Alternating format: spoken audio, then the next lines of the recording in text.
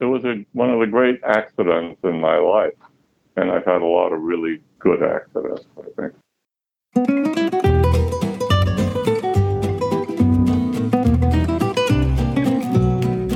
Hello again, or maybe hi for the first time, I don't know.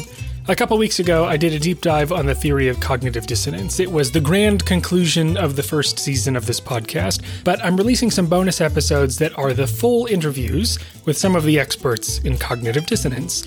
Last week, I posted my interview with Joel Cooper, and this week, I'm excited to share my conversation with Elliot Aronson. Aronson got his PhD in 1959 from Stanford University, working with Leon Festinger on some of the first experiments testing dissonance theory. From there, he went on to academic positions at Harvard, the University of Minnesota, the University of Texas, and finally at UC Santa Cruz. In 1972, he authored a celebrated social psychology textbook titled The Social Animal, now in its 12th edition. In 2001, he co-authored the book Age of Propaganda, a book introducing the general public to persuasion research, and in 2007, with Carol Tavris, he published Mistakes Were Made, But Not By Me, which introduced the world to the ins and outs of cognitive dissonance and other cognitive biases. The two of them also had an article in The Atlantic last month about the role of cognitive dissonance in people's choices during the COVID-19 pandemic. I'd also recommend his autobiography, Not by Chance Alone. Anyway, as a junior social psychologist myself, it was obviously a real thrill to get to talk to him about his life and his work, and I think you're really going to enjoy this conversation with the incomparable Elliot Aronson.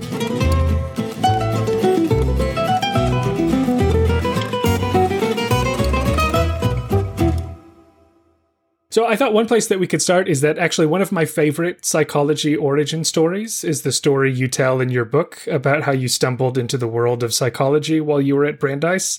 Would you mind telling that story? Oh, yeah. I was very naive, and I had to declare a major.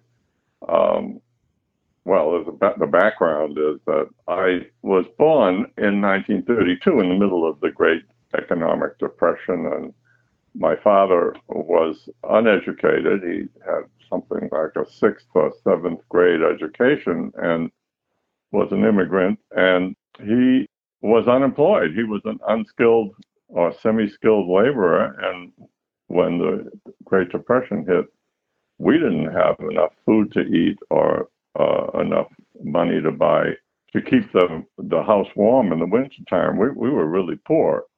And then my father died while I was in high school, and my notion was one of the reasons you go to college is to get a good job afterwards. And I figured, well, what am I going to major in? And I decided to major in economics because it seemed like a practical thing to do, but I wasn't liking it very much. And then one day I was having a cup of coffee with a young woman that I was trying to impress, and she had to go to class. And so I figured I'd go with her to her class, and she said it was a lecture class in introductory psychology. And I figured maybe we could sit in the back of the room and hold hands or something like that. And those were innocent times.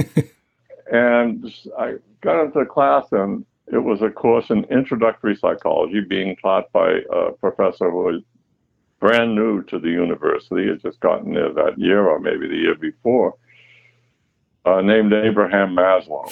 And I didn't know that name or anything about him. Well, he started talking, and what he was talking about was the psychology of prejudice. Now, when I was a kid growing up in a blue-collar town, I had to go to Hebrew school because my parents were fairly Orthodox Jews, and every Jewish kid went to Hebrew school. And we lived in a neighborhood that was, I think we were the only Jewish family in that neighborhood. It was very anti-Semitic. And coming home from Hebrew school, especially in the winter when it was like 6 o'clock in the evening and dark, I was frequently waylaid by gangs of teenage hoodlums who would push me around, yell anti-Semitic epithets, and sometimes they'd even rough me up. And after one of these encounters, they roughed me up a little, and so I was sitting on the curb, nursing a bloody nose and a split lip, and trying to clean myself up a little before I came home because I didn't want my mother to see the blood and get scared.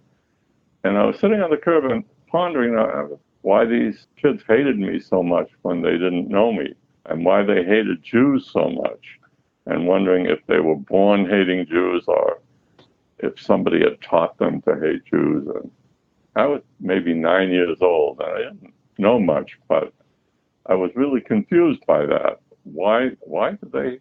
And I figured if they got to know me better and saw what a sweet and innocent and harmless little kid I was, would they like me more?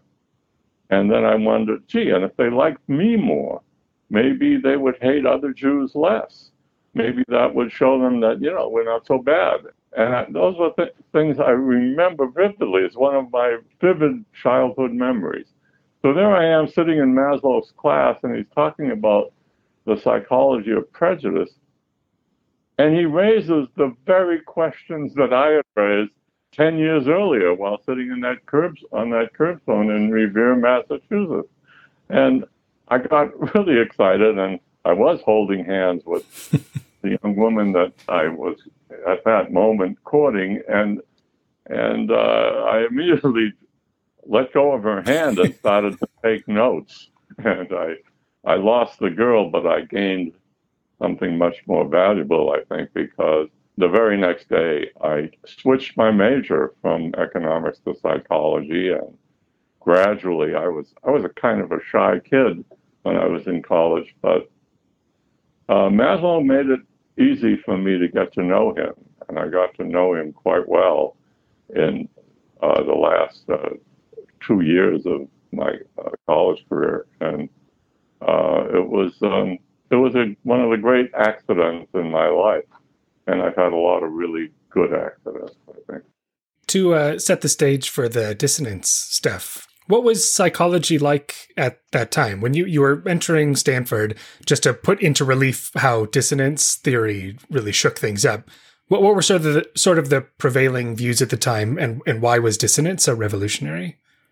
There were two major threads in psychology at the time. One was still the psychoanalytic. Freud was still very important in the mid-1950s.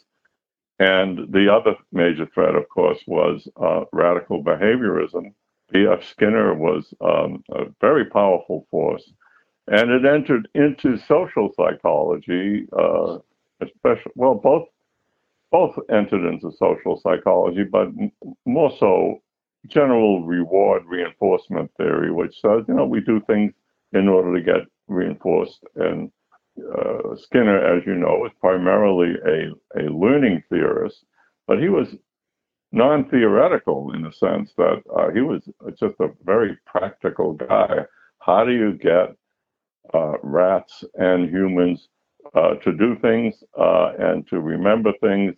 And you do it by schedules of reinforcement, so that learning takes place that way, and then by extension, we learn to love the things that we're rewarded for. We love our mothers because they give us food and tenderness and love, and even Harry Harlow's work on rhesus monkeys, which was aimed at challenging reinforcement theory, but what he showed in his most famous experiment was that infant monkeys prefer creature comfort to actual food reward, even if they're hungry.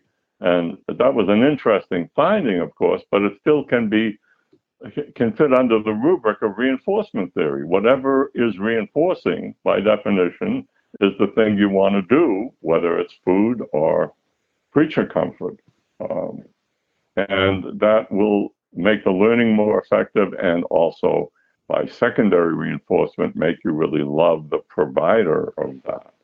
Well, that was the dominant thing. And what cognitive dissonance theory showed is that human beings think.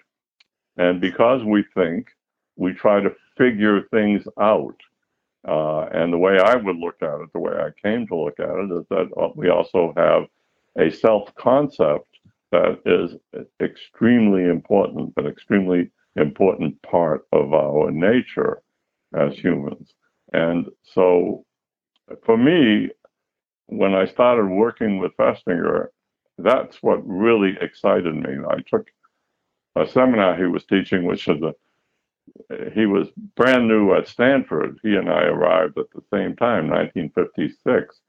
He has a really an enfant terrible. He was really a very bright guy, 39 years old, full professor, one of the highest paid faculty members on campus at age 39. And I, as a first year graduate student, and Festinger also had a reputation for being a genius, and he also had a reputation for being an extremely harsh, critical, impatient, angry young man, which he was. He also had the capacity to be warm and encouraging, but in order to get to the warmth, you had to go through an awful lot. There was a very high barrier there because he did not suffer fools gladly. And his seminar, there he was, this high-paid guy, and he was teaching a seminar, the first course he taught at Stanford, which came in the winter quarter of my first year as a student. And hardly anybody wanted to take his course because his reputation had preceded him. And there were only about 5 of us in the class. And he was everything he was cracked up to be. He was a genius, and he was very, very tough. But nobody would dare to come into that class the least bit unprepared because he could be very, very harsh. But all in the service of getting us up to speed. And, well, I don't think that was his motivation. His motivation was to teach the material and to get us thinking about it. It was tough, but boy, was it good. And he was just developing the theory of cognitive dissonance at that time. And what came out of that course were 2 experiments. One that Judd Mills and I designed on the severity of initiation, which was an idea that I had, and I ran it by Mills once when we were walking back from the classroom, from Leon's class, and Mills got excited about that idea, and we designed the experiment and brought it to Leon, brought the design to Leon, and he was very excited by it and said, "Go do it." And he couldn't find anything wrong with it. He liked it as we had set it up. The other one, which was, I think, the single most important experiment ever done in social psychology, was the one it was by Festinger and Carl Smith. Merrill Carl Smith was an undergraduate at the time, a senior, and that was the experiment where if you're offered $1 or $20, you do a terribly boring task for 45 minutes, like packing spools or turning a screw. It's sort of like what people might do on the assembly line. You do this terribly, and then after it's over, you rate the task, and everybody rated it as terribly boring. And then you're told, in a way that, in a very effective way, that there's somebody waiting out in the next room to be the next subject, and you were in the control condition, in the experimental condition, that person, that future participant, is about to be told that the task is really interesting. We just want to see whether, if they're told it's interesting, they will find it more interesting. But you have to be told in a casual way. So you're just coming out of the experiment. I'd like you to tell that guy that it's a really interesting experiment and explain why you found it interesting and everything. And I'll pay you $1 for doing that. In one condition, they were paid $1. In the other condition, they were told they would be paid $20, which they were. And Carl Smith actually handed them the money, and they did it. And then afterwards, somebody interviewed them, somebody from outside, from the psychology department, but having nothing to do with the experiment, about what happened in the experiment, was the experimenter polite and stuff like that, and then what was the task you did, and how did you and how did you like it?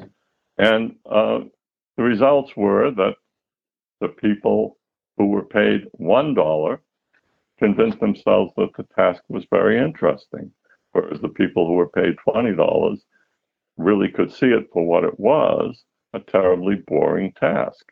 Now, that flew right in the face of reinforcement theory, because by the notion of secondary reinforcement, the prediction would be, and I actually talked to Fred Skinner about this a few years later when I was teaching at Harvard, and he couldn't really explain it. He really couldn't explain it. He tried.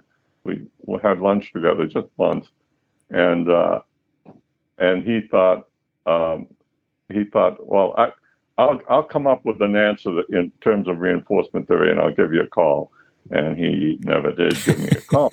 So, but it was an amazing experiment. Now, the experiment I did with Judd Mills showed that if you go, can I actually pause you here? I want to ask you about the initiation study in a bit, but can I ask you a couple questions about the Carl Smith study? Sure. So that, like you said, I think that was definitely such an important moment in dissonance, because the evidence was clear and confrontational to what people were thinking at the time. And what I'm curious is, did you all have a sense of how important that was about to be at the moment when you were running it and seeing the results, or did that only become apparent later? No, we knew it at the time. I actually worked with Merrill Carlsmith to bring him up to speed as an experimenter, because he was a pretty stiff guy when he was an undergraduate. He got a lot better. He became my graduate student at Harvard, so we stayed together. But as an undergraduate, I knew him and liked him at Stanford when I was a first-year graduate student there. And so I worked with him. I trained him to be an effective experimenter. And we knew it at the time. We thought, I wasn't sure that experiment would work, but I understood the theory. And when those results were coming out, it was very exciting. We knew what we had there. Yeah. More so the Festinger-Carl Smith experiment than any of the others that we did. But that one was really provocative. And that's why I think it was important, because it really got social psychologists thinking about how important that brain we carry between our ears is, because people do distort their perceptions in a way that, the way Festinger put it, that reduces the cognitive dissonance that comes from the thought, why did I lie to that person? Why did I tell him that lie? Well, actually, it wasn't such a lie. The task wasn't so bad. Actually, turning that screw was sort of fun, and I got some exercise from my wrist or whatever. But you can blind yourself to, you can't turn a sow's ear into a silk purse, but you can turn it into some kind of purse, and that's what people do. And a lot of the debriefing we did after these experiments really showed us how deeply the subjects were involved in the process of dissonance reduction, to the point where they would argue with us when we gave them the explanation for the experiment after it was over. In my experiment, for example, where we showed that people who go through a severe initiation, a lot of unpleasant effort in order to get into a group, like the group better than people who get in going through little or no effort to get in. When I explained our theory to them afterwards, most of the people in the severe initiation condition would say, well, that's a very interesting theory. So you're saying that people who go through a lot of effort to get into the group, they ask themselves, why did I do all this work to get into such a boring group? Well, actually, it wasn't so boring. There was a lot of stuff in there that was interesting. Something the guys would say to me, I, I, it's an interesting theory, and I'm sure it's right for some people, but that's not what happened to me. I really liked the group. I liked it from the outset, and since there was hardly any overlap between the severe condition and the other conditions, and the subjects were randomly assigned to condition, of course, the fact that they really believed that the theory didn't apply to them, but that they really liked it, was extremely exciting because it showed us that dissonance reduction operates below the level of consciousness. Yeah, so we can talk about that initiation study in a little more detail. So I recently went through the original paper again, and one of my favorite quirks of that paper is that it has one reference, which is to the 1957 dissonance book, yeah. Which is not something you can get away with anymore. I know you can't get away with it anymore. And boy, someday I'll tell you about my PhD dissertation defense, but I'll save that story for later. Okay. Well, so for the initiation, I'm just curious, can you recall where the initial idea for that came from? I forget. You said it was your idea that you told to Mills, right? Yeah, I had been reading for another course some stuff by John Whiting, the anthropologist, and he was talking about how different indigenous groups usually, some have initiations into adulthood, some don't, with a child becoming an adult, and some of the initiations are extremely severe. And so I was reading that. For of course, I was taking anthropology, and it dawned on me, because I was also taking Festinger's course in which he was talking about dissonance theory, and I was thinking, well, I wonder if the people, the tribes in Africa that go through severe initiations, if they end up being more patriotic and really liking being a member of their tribe much more than people who go through a mild initiation. That would be interesting, because they would really have to believe that their tribe was more exciting because they went through all that. And I began to think about the military, and being in the Marines and going through basic training, and thinking, and I was thinking, boy, you could compare people who are drafted into the Army with people who volunteer for the Army, and therefore they're volunteering for this, to go through this terrible basic training.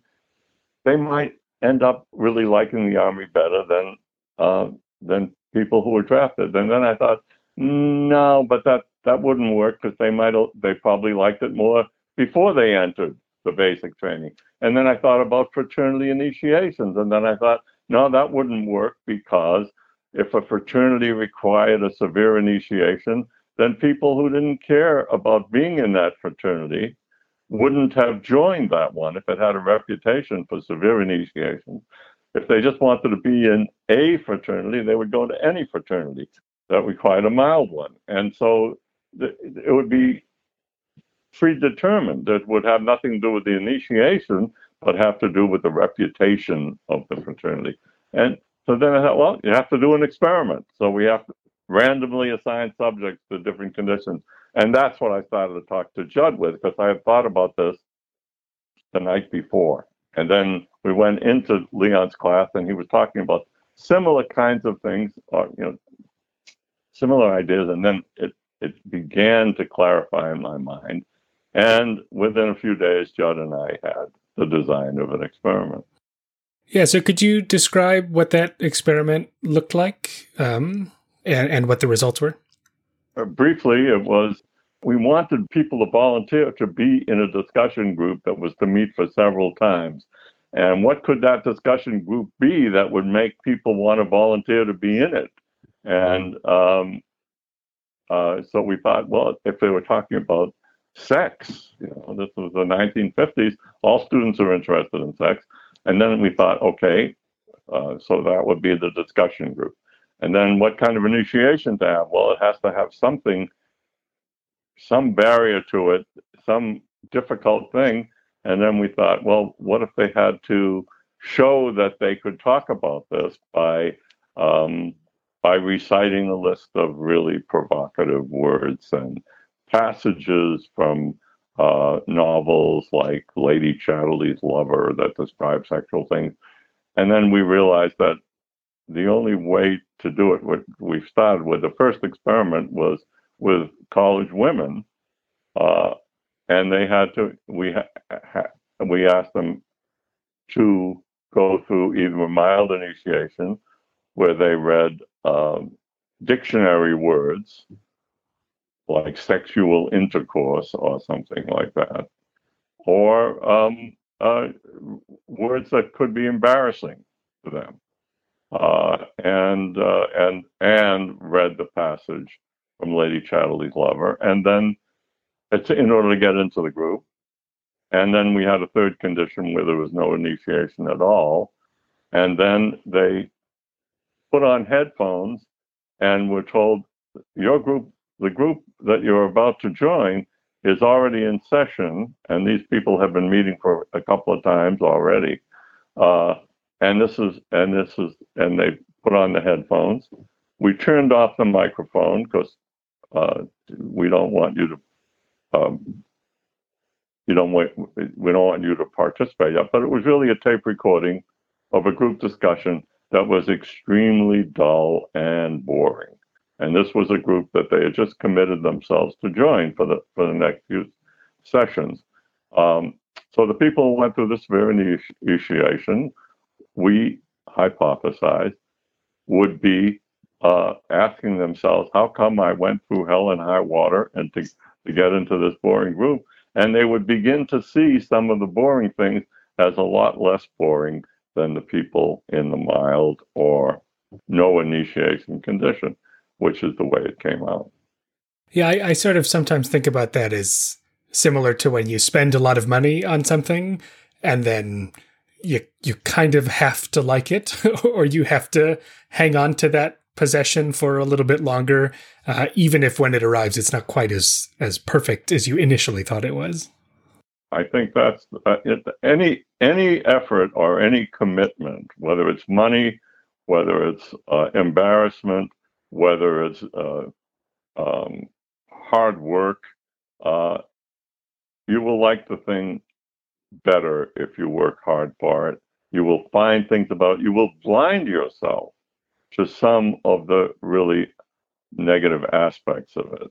I think that's why people stay in marriages often longer than a rational person would. A marriage that isn't going anywhere, a marriage that is abusive or not fulfilling or anything like that, because there is an investment in that. People usually don't get divorced when they first start realizing that this marriage is never going to work. You ask people who are divorced after 5 or 6 years of marriage, and their main answer will be, I stayed in longer than I should have. And they don't quite know why. They try to find the good things in it, and they try to ignore the negative things in it. And the more energy and effort they put into it to begin with, the more likely they are to do that. And in common terms, just to even make this even more clear, especially I like the way that you put it in the book with Carol about you're justifying these things. You're looking for justifications or rationalizations for something that you've already done. Yeah. And the way I put it now is, I think cognitive dissonance is most powerful when it threatens your self-concept. Most people think of themselves as smarter than average, more ethical than the average person, more competent, and kinder than the average person.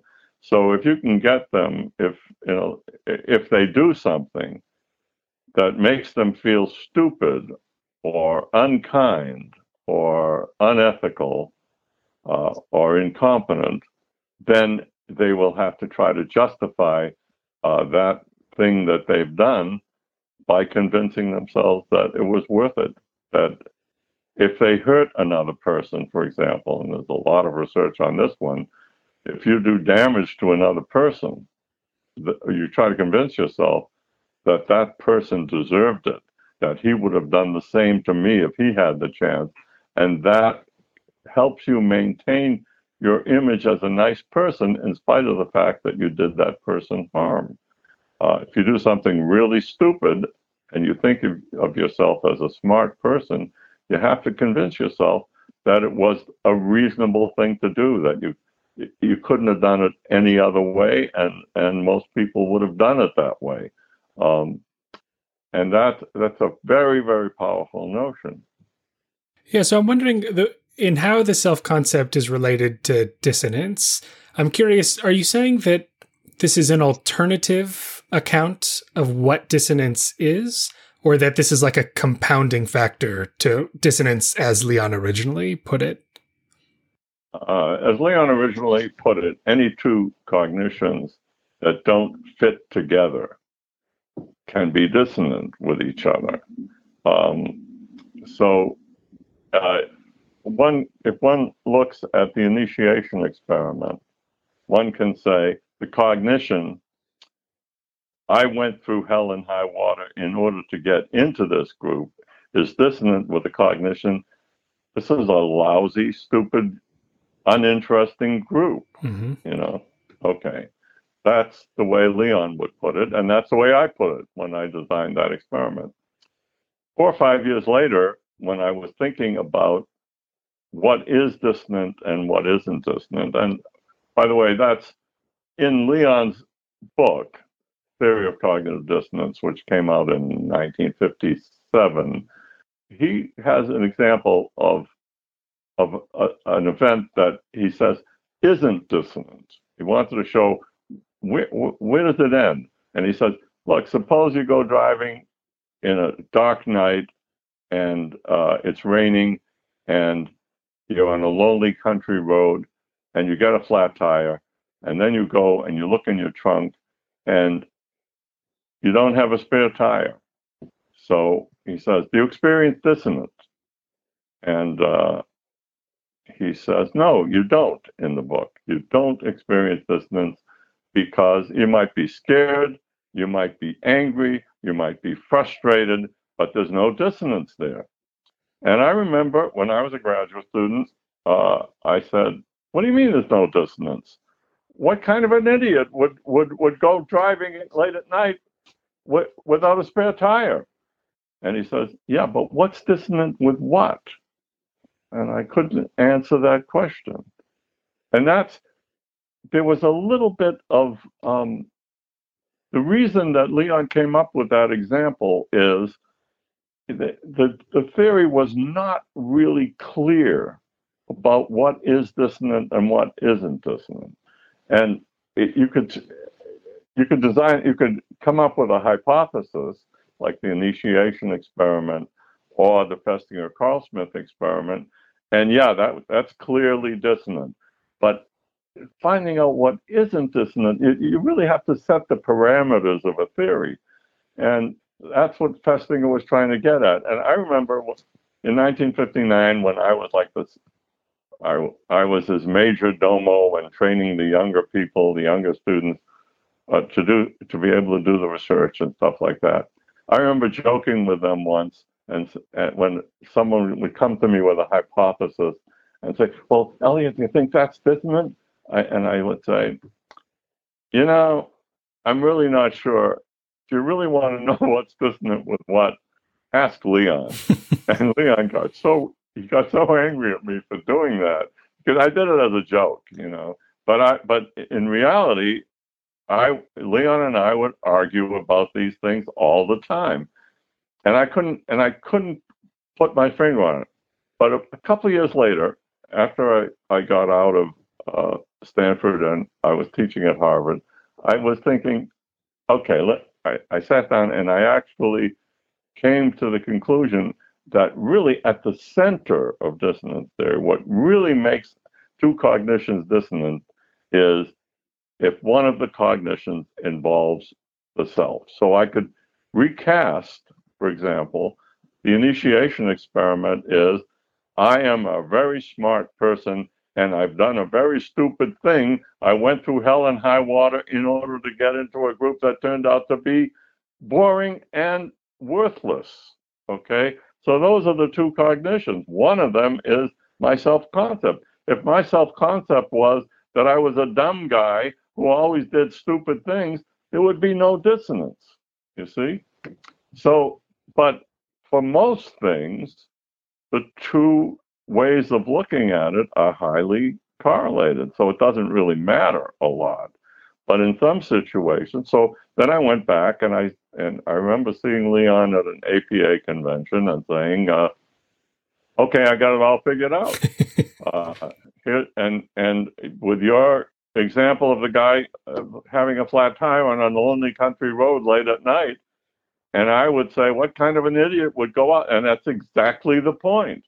That my self-concept that I'm a smart and careful person is dissonant with the cognition that I went out driving on a lonely country road without a jack in my car, or without a spare tire in my car, or with a spare tire that had gone flat in my car. These are things that smart people don't do, and that's what's dissonant. And Leon said, you're right. But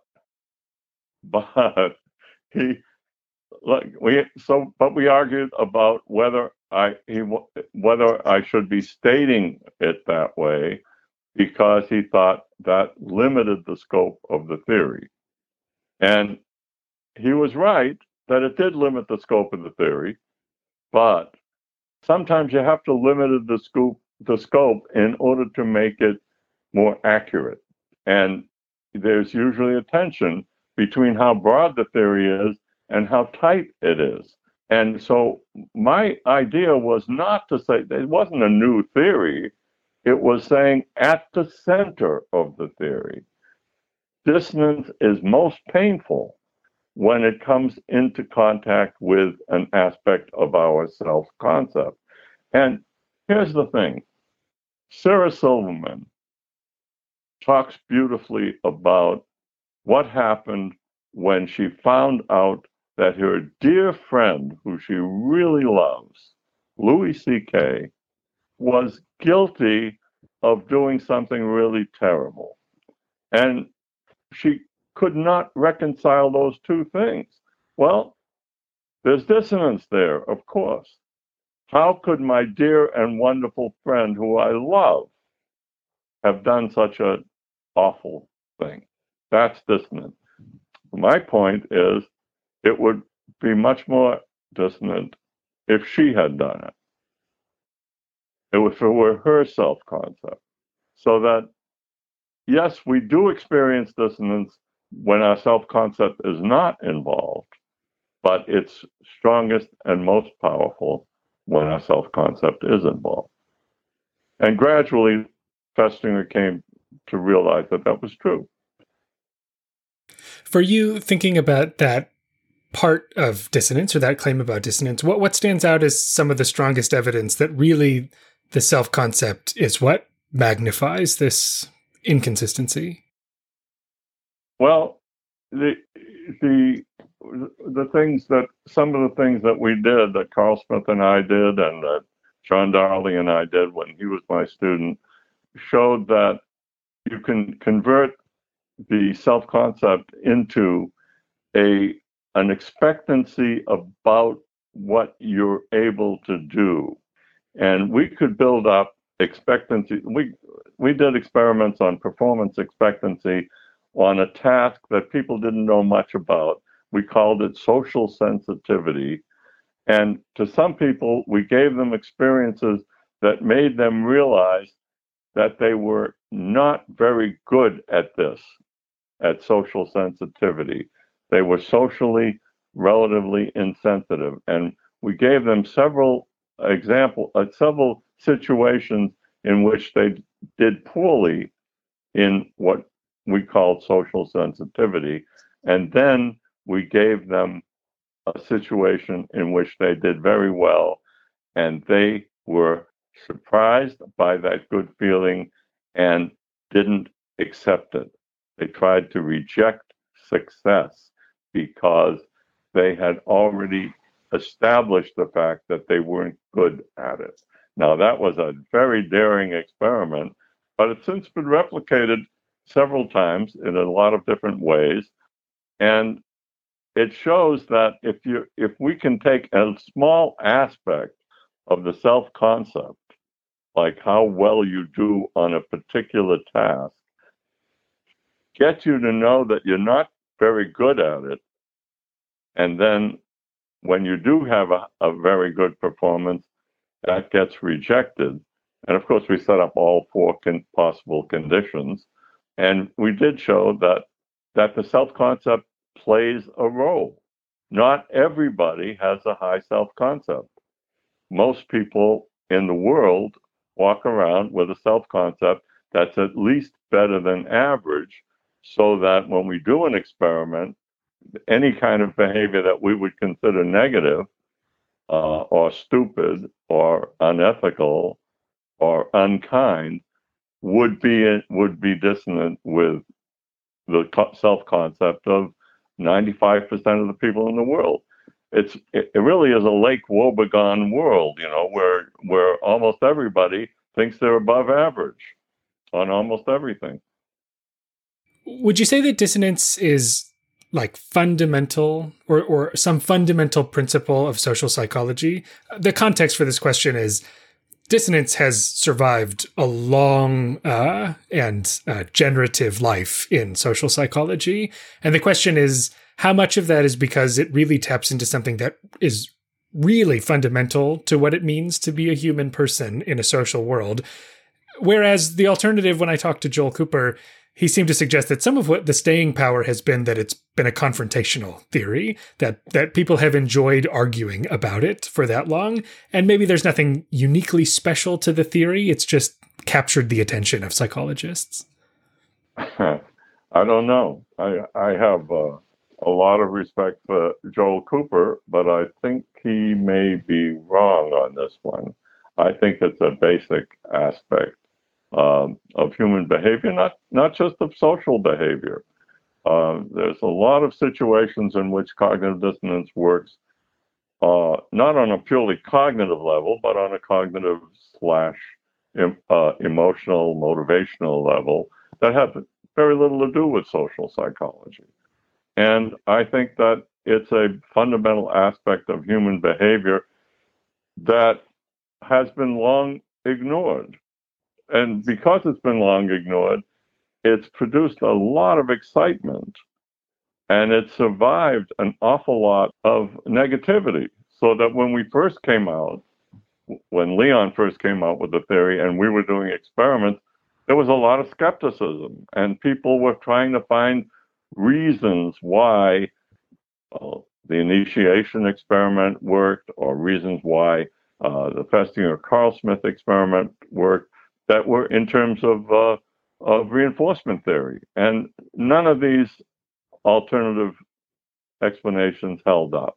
And then in the 1980s, when a lot of attention in social psychology turned to pure cognition, then people were trying to come up with alternatives to cognitive dissonance theory by saying, well, you don't really need motivation. It's a purely cognitive thing. Daryl Bem's notion, for example.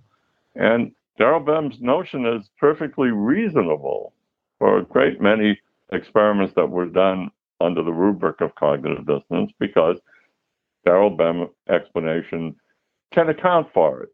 But then there are a lot of experiments, Joel Cooper having done some of them. The Xana Cooper experiment, which I really like, it shows that you really do need motivation. So I think the theory is basic to human nature. That notion has been ignored for a great many years, but now in the past 50 years or so, 60 years since Festinger did the theory, oh my God, 64 years, it's produced a great many experiments, over a few thousand, I think. It's still a reasonable explanation for an awful lot of behavior in society that would seem puzzling on the surface. My last question for you is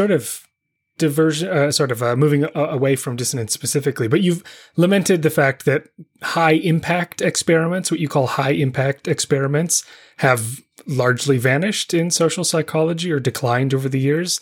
And so I'm curious, what do you find so important about that methodology of high impact experiments, and what is psychology missing now that those methods are out of fashion?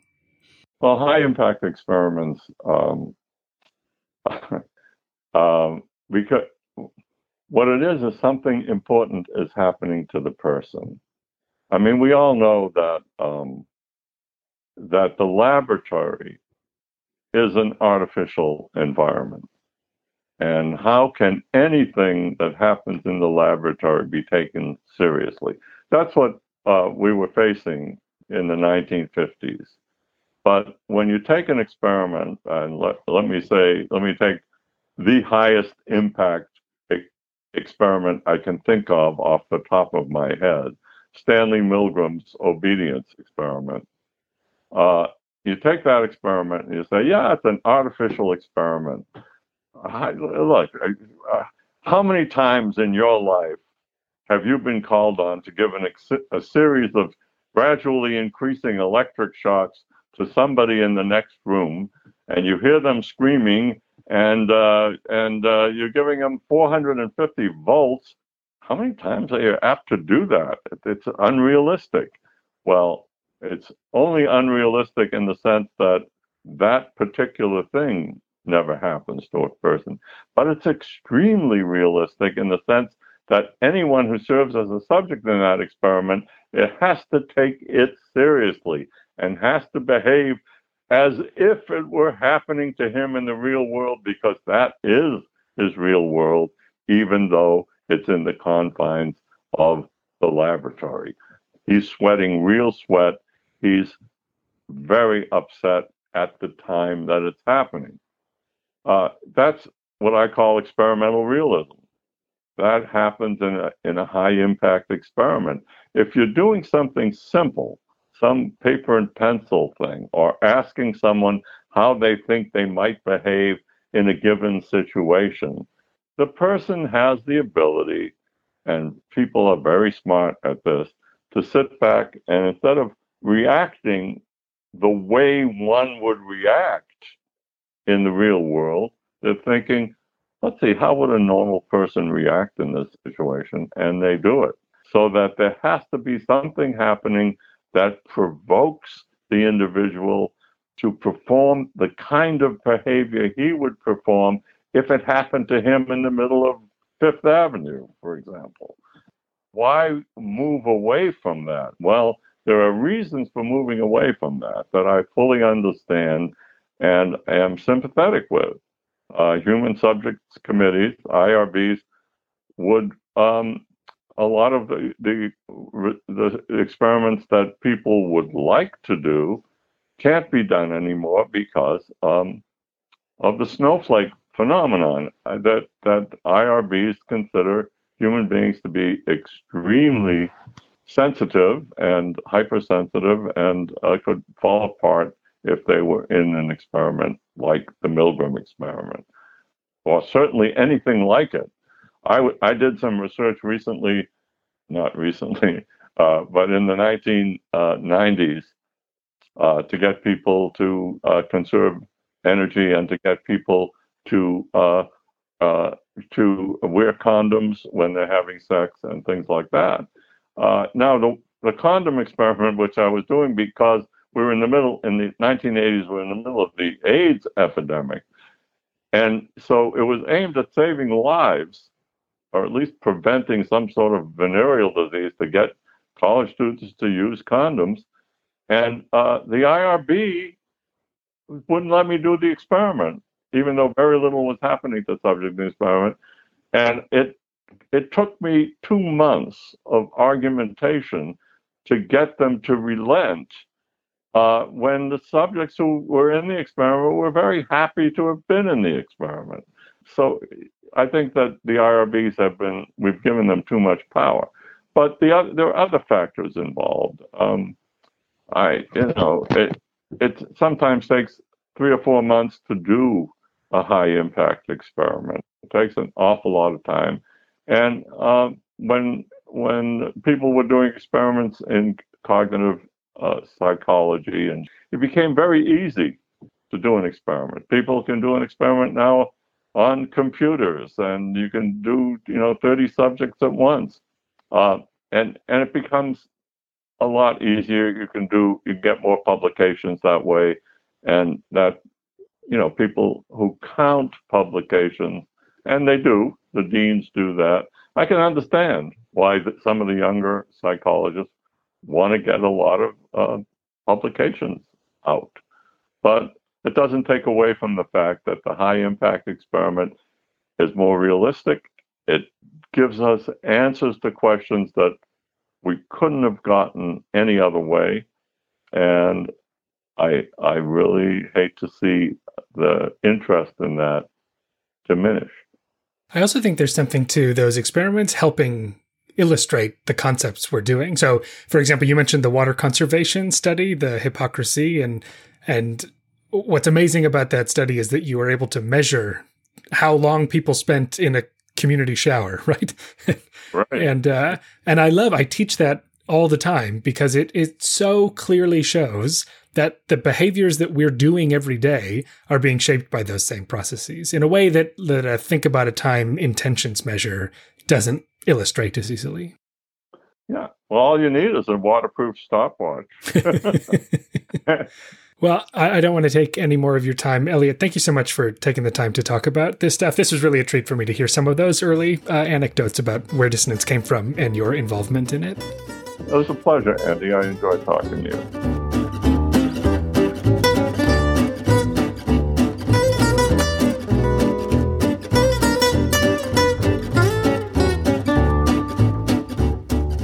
That's it for this bonus episode. I'm going to take a couple weeks off, but I'll be back again soon with new episodes of Opinion Science.